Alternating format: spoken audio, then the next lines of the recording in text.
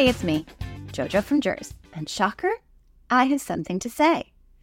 Well, another day ending in Y, another day of Republican dysfunction.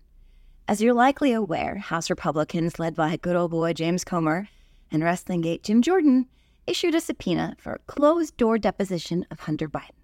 They insisted that it be closed doors because we all know what they've done with the transcripts of other closed-door depositions, and we've all seen what a train wreck they are whenever they try to pull this shit in front of the public or their friends across the aisle.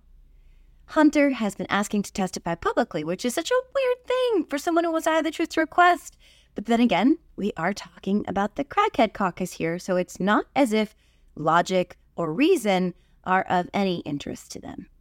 So Hunter showed up on the Hill and issued a statement to the media about wanting to testify in public, stating, "I'm here today to make sure that the House Committee's illegitimate investigations of my family do not proceed on distortions, manipulated evidence, and lies."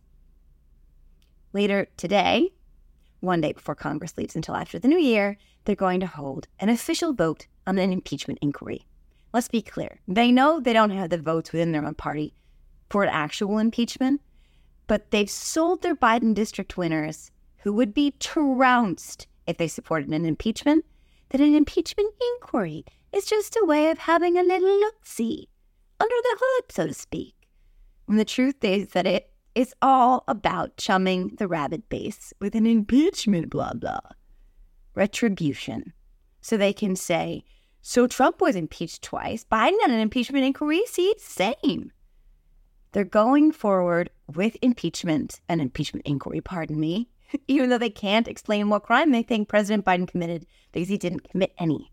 It's a waste of people's time, and the Republicans are again focused on the wrong priorities.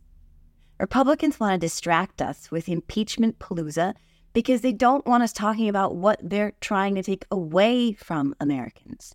They want to cut Medicaid, Medicare, and Social Security, to ban free school lunches for starving kids, and slash funding for low-income students.